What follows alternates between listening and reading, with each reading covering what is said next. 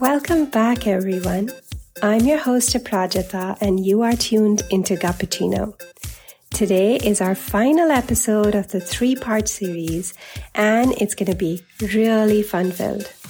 Our teenage guests will not only give me some parenting tips today, but also give a glimpse into the cool trends of the season.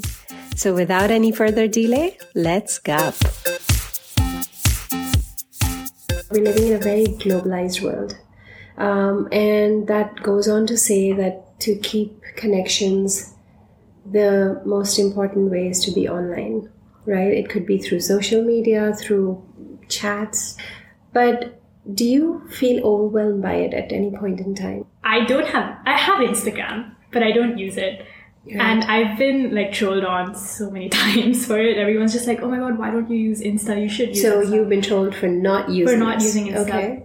But I still don't use it because I don't care. So I was on Twitter for a very long time, and it was such a horrible experience. I was fine with it for the first few months, and then it just started messing with my head. Obviously, as a girl on social media, there is some sense of you need to look good, you need to act and behave good. So you feel that pressure? I do. Okay. I think, but on Twitter, it was more of a... You need to think smart. Exactly. Yeah. I think I was forced to get really political at a very young age. I would think that when I was 14, I was rampant on Twitter, and there was just so many perspectives, so many things that were thrown at me that at that age when you're so young and you don't really care, you're being forced to come up with a political opinion. Otherwise, people are going to think you're rude or hurtful or mean. I genuinely fell into that whole rabbit hole, and in fact, that's the main reason I deleted it, because I hated that. I think it's got to do with your own personality, that you have that strength of not going on it. You don't want to follow in the trend which is being followed. But I think that ratio is very less. Mm-hmm. There are very few people who would be able to kind of go and say that, you know what, I don't care. Yeah, you're trolling me, I don't care, I don't want to be there.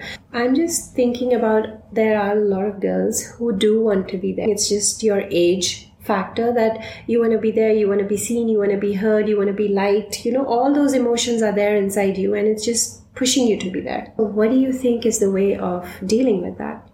And can parents interfere in any way? Earlier, if I would post something on my story, example, a reel, so I'd repost that reel on my story. So I'd feel people would judge me for this. But now I just post 10, 11 reels. I don't care anymore. I just post it on my story. Most of them are philosophical. And at the start, a lot of people would be like, bro, why are you posting this stuff? But then I just kept doing that, and I kept doing that, right? So people got comfortable with it. So yeah. I didn't limit myself. Right. I just let people know that this is me. So you don't need to change. You need to let people change. I think that's, you said it amazingly. Okay, so one question I want to know. I have an 8-year-old and an 11-year-old, right? Who's going to be soon 12 and 8. As the age you are in, what suggestion do you have for me as a parent? Maybe you start, Bhavya, because you're closer to that. Okay, so for your 12-year-old, I think you should give him space, right? But you shouldn't just isolate him completely. You should still be there for him. If he needs help or he wants someone to talk to, you should be there. But you shouldn't always be oh, what you doing? Oh, what's this? Oh, can I join? Or can always prying, because that's gonna be, he's not gonna tell you anything. Yeah, and just being kind, and if your kid is going through stuff, just be there for them, and just let them know that you're there. And also don't bully your kid in a funny way. A lot of parents, when their kid is going through the teen stage, where they're not tween, you know, so they say, oh, your teenage tantrums are starting, oh my God, you know.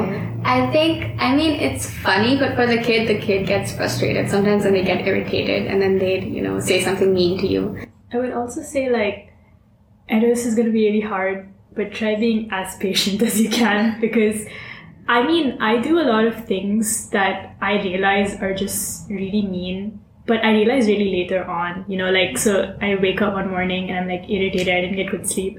So my mom tells me to go eat breakfast. I'm like, no, I will not eat breakfast. I'll just have a coffee. I'll skip breakfast today just for the sake of arguing.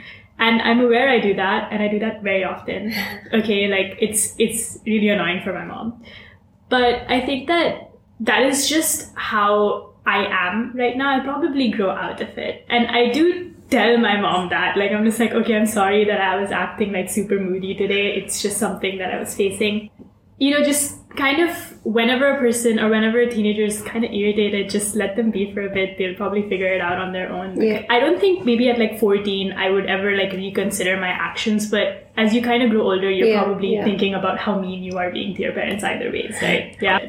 Okay. Yeah, that's a great point. And I'd say since you have 2 children, just make sure that you don't ever attach a label to either one of them. Mm-hmm. Don't call one of them the academic one and the other one the one who likes all the, swimming or kayaking or whatever, I've seen people do that to a lot of siblings.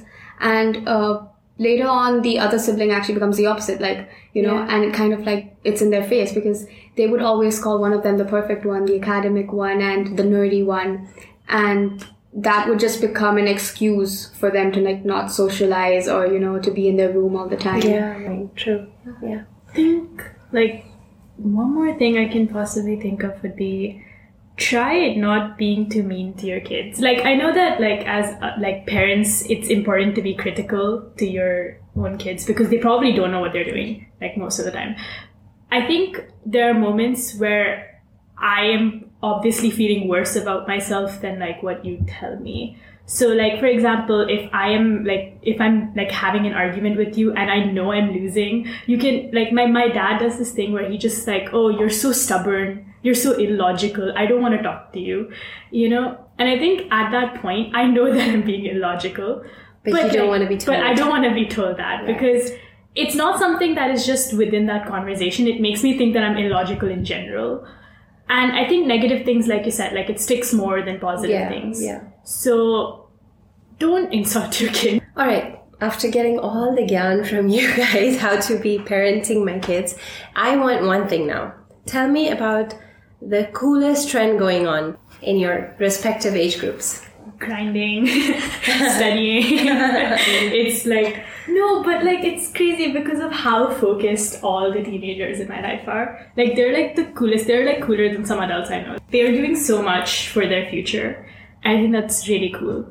Wow, that's amazing. Ira. One of the trends was, well, now it's died down a bit, thankfully. But there was this guy named Andrew Tate, right? So, all the young boys we'd see, like in school, they'd be playing chess. Okay. And if you watch the earlier high school movies, you'd see that all of the dogs and all the nerds used to play chess, right? So it was kind of looked down upon.